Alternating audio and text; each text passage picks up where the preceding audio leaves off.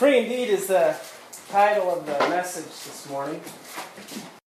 The Bible says in John chapter 8, verse 1, Jesus went unto the Mount of Olives, and early in the morning he came again into the temple, and all the people came unto him, and he sat down and taught them.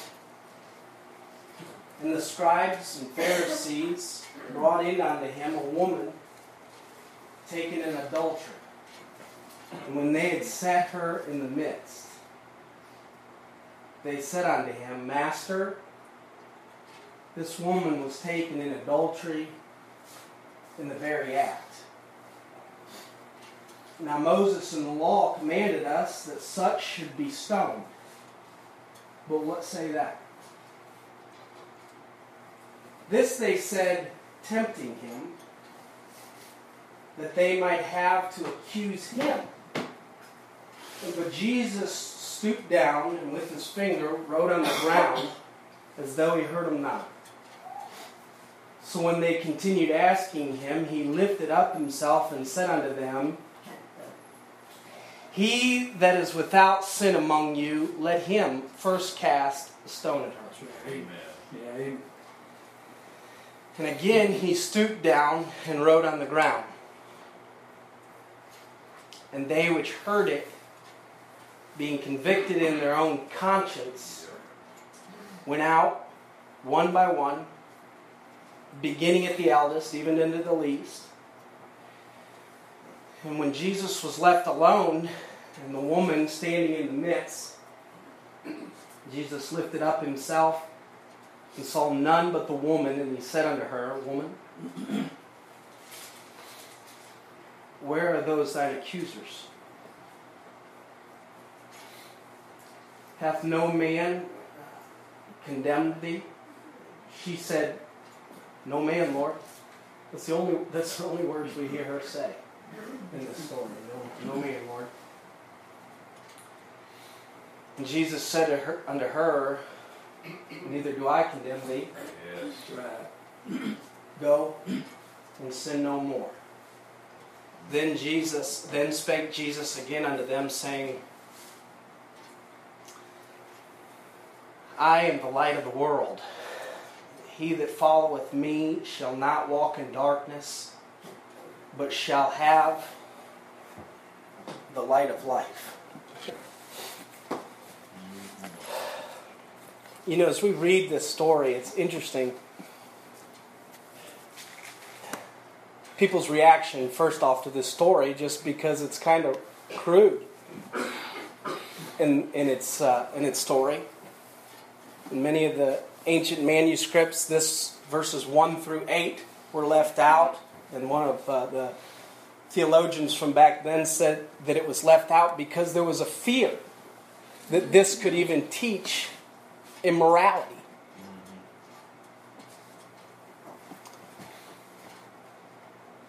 It would be as if maybe you would say, well, this woman, she just got off scot-free. Like, there was no judgment passed on her.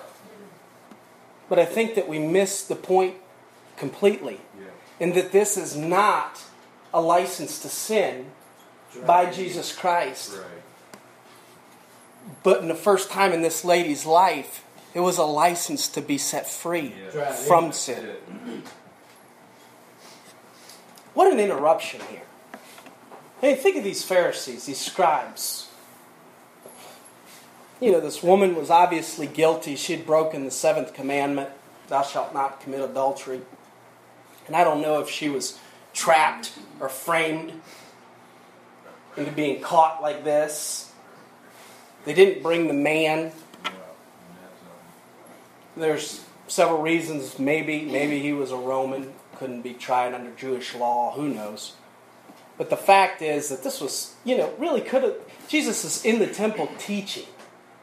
And here they come. Bringing this woman to Christ. For all the wrong reasons. They were bringing her to Christ to accuse her and then to accuse him. But in our lives, we can bring people in bondage and ourselves to Christ to be set free. Free from the darkness.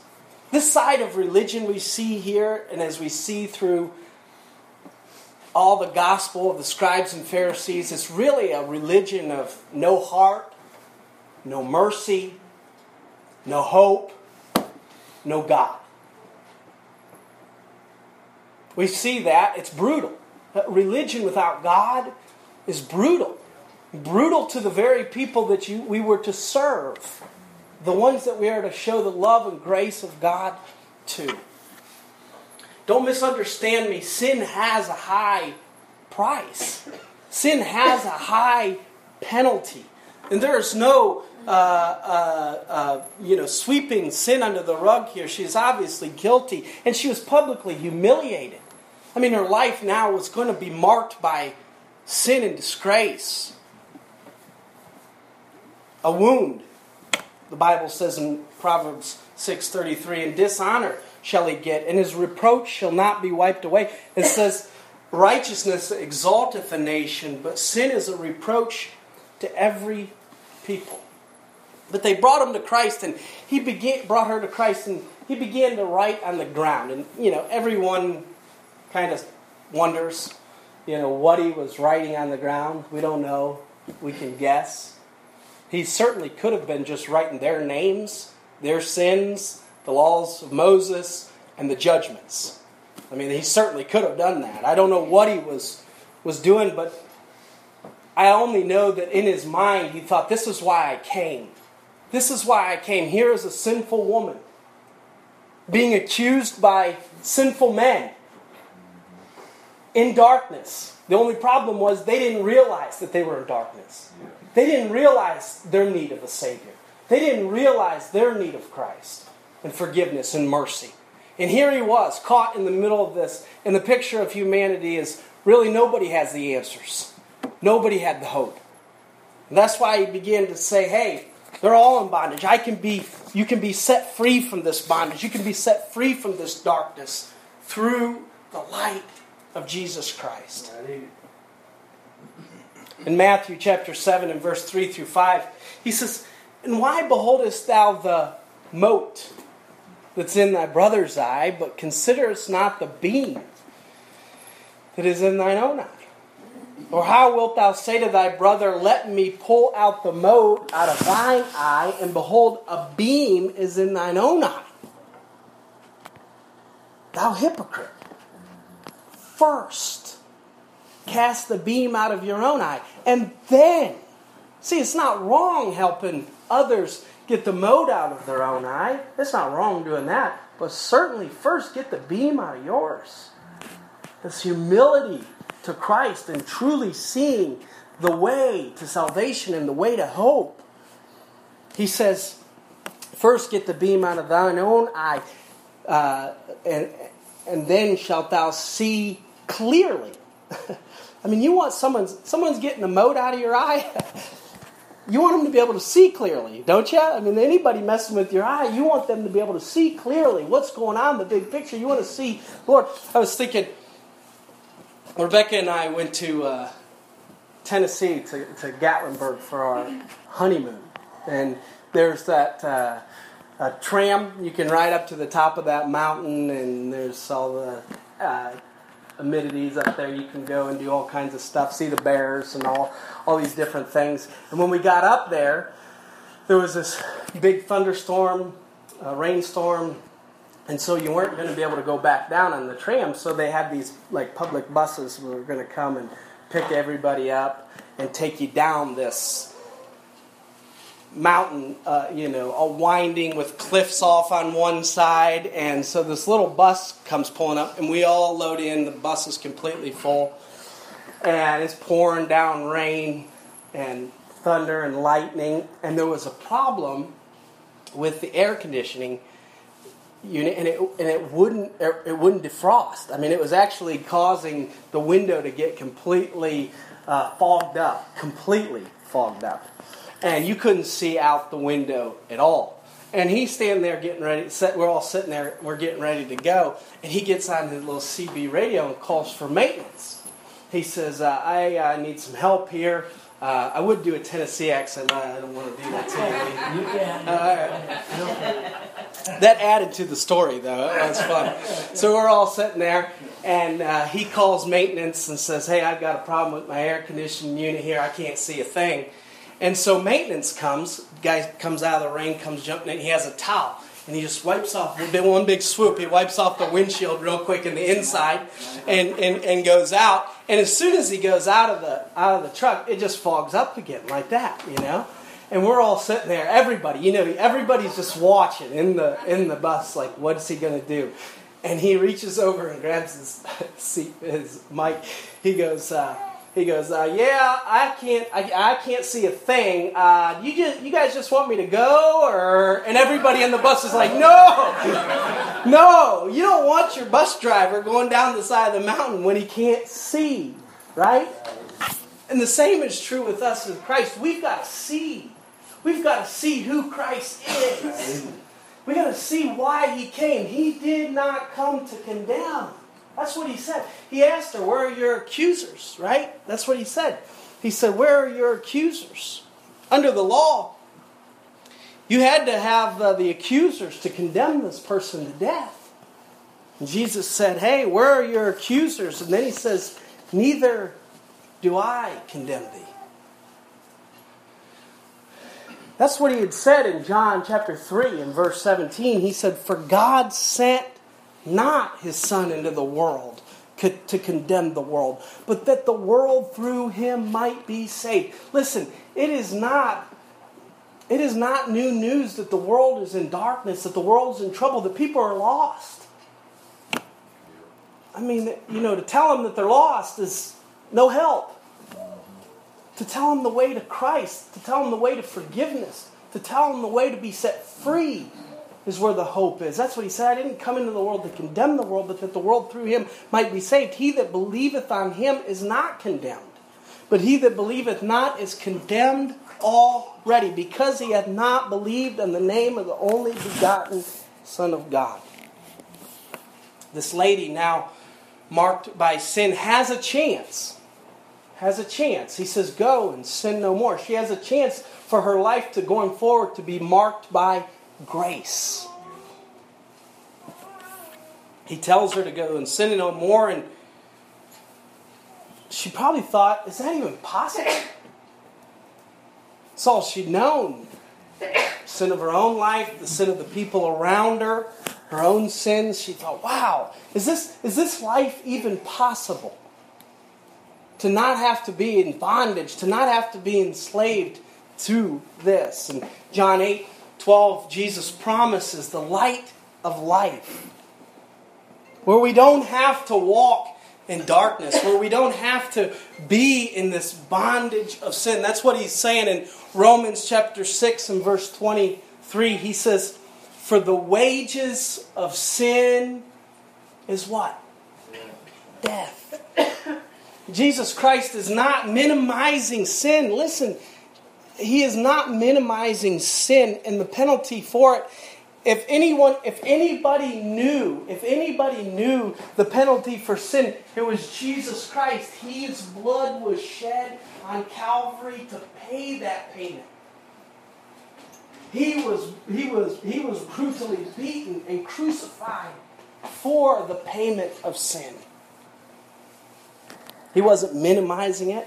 He was just saying the wages of sin is death, but the gift of God is eternal life through Jesus Christ our Lord.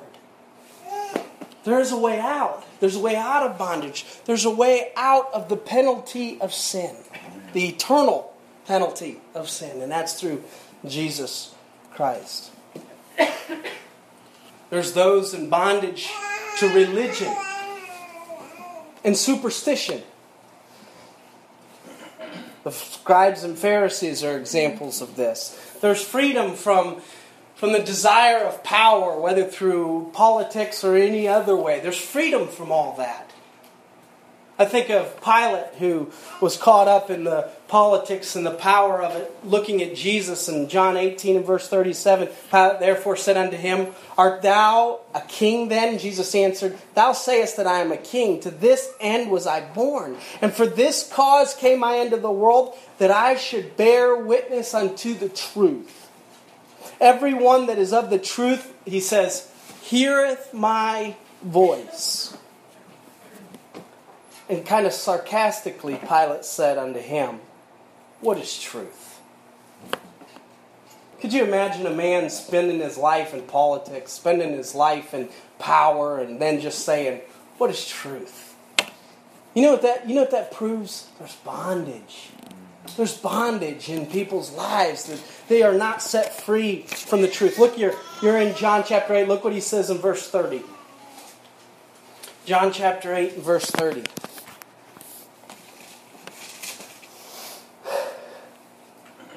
As he spake these words, many believed on him. Then said Jesus to those Jews that believed on him, If you continue in my word, then are you my disciples indeed. What's it mean to be a disciple? What's it mean to be a follower of Jesus Christ? One that follows him. One that follows his word. One that seeks after Christ. We're not seeking after other people. We're seeking after him. Verse 32, And ye shall know the truth, and the truth will make you free. Verse 34, Jesus answered them, Verily, verily, I say unto you, whosoever committeth sin is a servant of sin. And then he says in verse 36, If the Son therefore shall make you free, you shall be free indeed.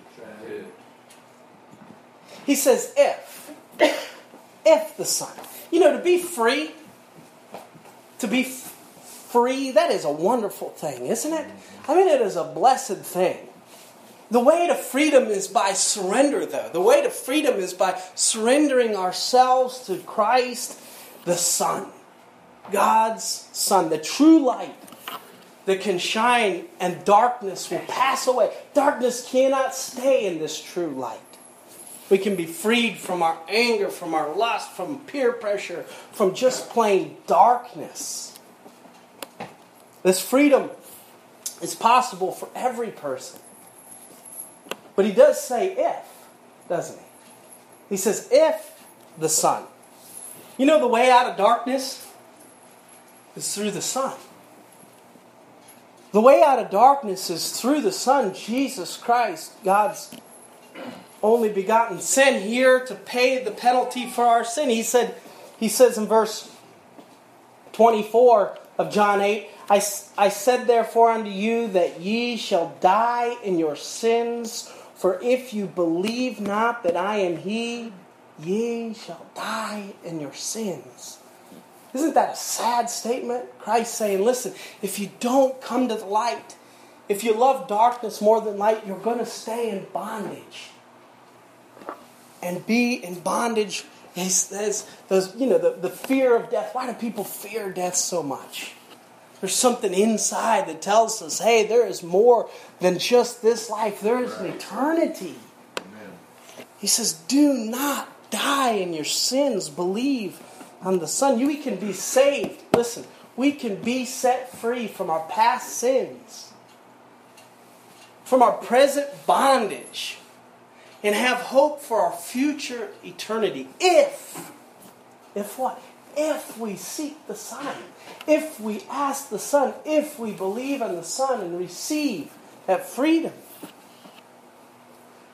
He says free indeed. This is not just he's saying you'll be really free.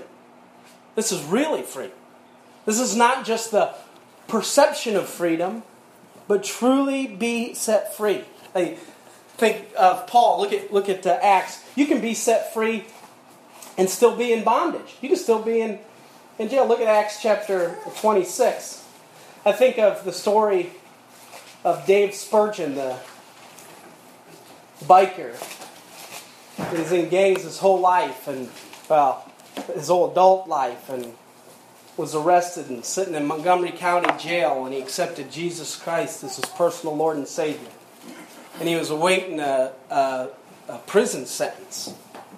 And he said that he could see out the window all these people going by and people have their freedom. And he said for the first time in his life, while he was locked up waiting his prison sentence, he felt completely and totally free after being saved, after experiencing forgiveness. We can be set free even in bondage of jail, of prison. Why? Because it's in our heart. It's being set free in our soul, being set free from our sin, which is far greater. Acts 26, verse 27. Paul's giving his testimony to King Agrippa. He's preaching the gospel to him and telling King Agrippa what happened to him. And he says in verse 27, King Agrippa, believest thou the prophets? I know thou believest. Then Agrippa said unto Paul, almost thou persuadest me to be a Christian. How sad is that? How sad is it to be almost set free? Almost set free from, almost have your sin debt forgiven. He said, almost thou persuadest me to be a Christian. And Paul says to him, I would to God that not only thou, but also all that hear me this day were both almost and altogether such as I am, except these bonds. So Paul said, I wish that you guys were all as free as me. I wish that you guys, even though I'm chained, even though I'm looking at prison and then death, he says, I wish that you guys were all as free as me. Paul knew that he was chiefest of sinners. And Paul knew that his sin debt had been forgiven by the mercy and grace of God. The Son, Jesus Christ, the gospel, is the solution. It's the answer to all these problems that we face. You know, you hear of the heroin problem in the world today. You hear of the divorce problem. Orphans. You hear of, all kinds of problems. Anything that you hear, you say, is this oversimplifying it? That the gospel of the Lord Jesus Christ is the answer? No, because it changes men's hearts. It sets them free from being in that bondage. The gospel. At Calvary. We sang that this morning. At Calvary. That's where the sin debt was paid for. That's where it was taken care of. He says, that last verse of at Calvary, he says, oh, the love that drew salvation's plan. Oh, the grace that brought it down to man. Oh, the mighty gulf that God did span at Calvary. Mercy there was great, and grace was free. Pardon there was multiplied to me. There my burdened soul found liberty. At Calvary. At Calvary. You say, what is it? What is it about us Christians? And we look at the cross, something that's so horrid, so awful, so bloody. Why is it that we look to the cross? It's because there is where our pardon was made. There is where God looks down and says, their sin can be forgiven. There is where the accuser says they're a sinner. They've messed up. They have failed. They have fallen. Look at those people. Look at them. Look at the fault that they have. And he says, yeah, but at Calvary, I paid their sin debt, and they accepted it, and they received it, and they've been forgiven, washed white as snow. That passage, as we read down through it, it kind of goes against us a little bit. Thinking, what is this saying? Is sin not as bad as we think it is? Or what is it? No. It's nothing like that. Again, this is not a license to sin, but it's a license to be forgiven. It's a license to be set free. It is Jesus Christ that made it possible. It's an invitation. It's an invitation to grace. The grace of God. We, as Christians, as followers of Jesus Christ, those that have experienced this grace, as we bring people to Christ. Why are we bringing them to Christ? Are we bringing them to accuse them? Or were you bringing them to say, hey, there is a way. There is a freedom. There is a way out of the guilt, of the penalty of sin. That mercy that is great and free. John Newton, the writer of Amazing Grace. John Newton's mother died when he was 6 years old. And at 11 years old, he went into becoming working on sea and the ships. And eventually, he became a captain of a slave ship. He abandoned any and all Christian training that he had received and experienced as a little child and began to live a wicked life. John Newton was known and noted for his profanity and his cruelty. As a captain of a slave ship, one night there was a terrible storm and it seemed obvious that the ship was going to sink. And John Newton cried out to God and was saved. He was converted. And that night John repented of his sin and received the grace of Jesus Christ. Later convicted on his own through the Holy Spirit of the life that he was living as a slave ship captain, he quit all that, left that job, went on shore, and soon after felt called to ministry and took a church in England where he pastored for many years until his death at 82 years old. When he wrote Amazing Grace, he says that this was his story. It was the amazing grace that saved him, and it was the amazing grace that was the focus of his preaching for the rest of his life. Amazing grace. And if we as believers are honest, that's our story. If we don't see ourselves as condemned without Christ, we can't have compassion on others. But we're not condemned because of Christ, not because of any good thing that we've done, not because that we're so wonderful. We are set free because of Christ, able to live a life without having to be in bondage to sin.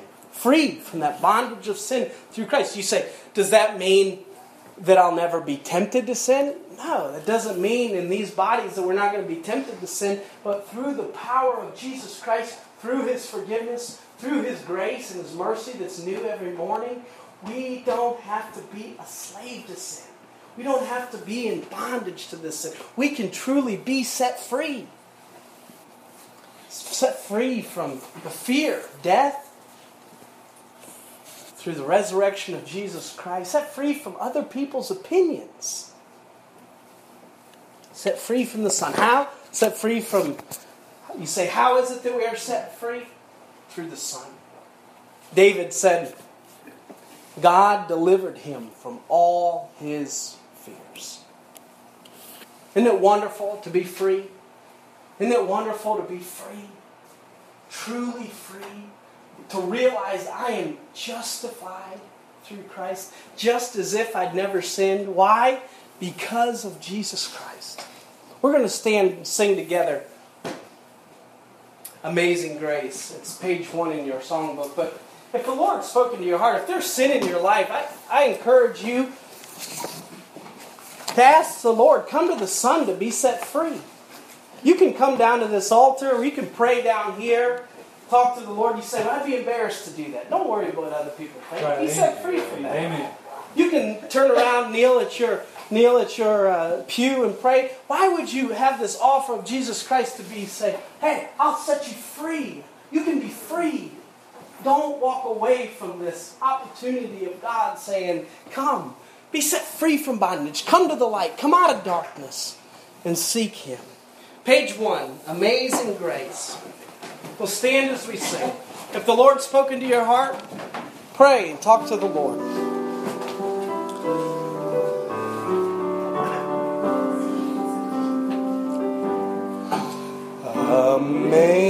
Amazing grace, how sweet the sound that saved a wretch like me.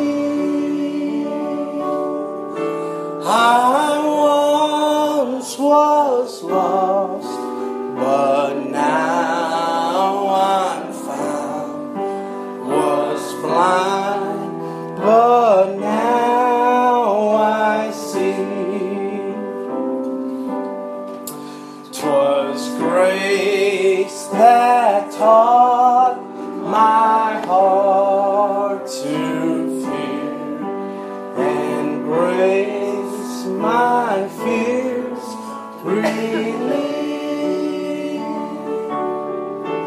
How precious did that grace appear the hour I first believed. Through many dangers, toils, and snares, I have already come. 'Tis grace hath brought me safe thus far, and grace will lead me home. When we've been there 10,000 years, bright shining as the sun, we know less days to sing God's praise than when we first begun. Let's pray. Dear Heavenly Father, Lord, we do thank you this morning, Lord, for the freedom that you have given us, Lord, the freedom that you've made available to us. God, help all of us to just seek after you, follow after you, Lord. Just be so thankful for your mercy and your grace in our life. Lord, help us to tell others, help us to show others the way to salvation, the way to mercy, the way to grace, the way to have our burdened soul find liberty, Lord, please. Lord, just encourage us this week to seek after you and to tell others of your goodness. In Jesus' name we pray. Amen.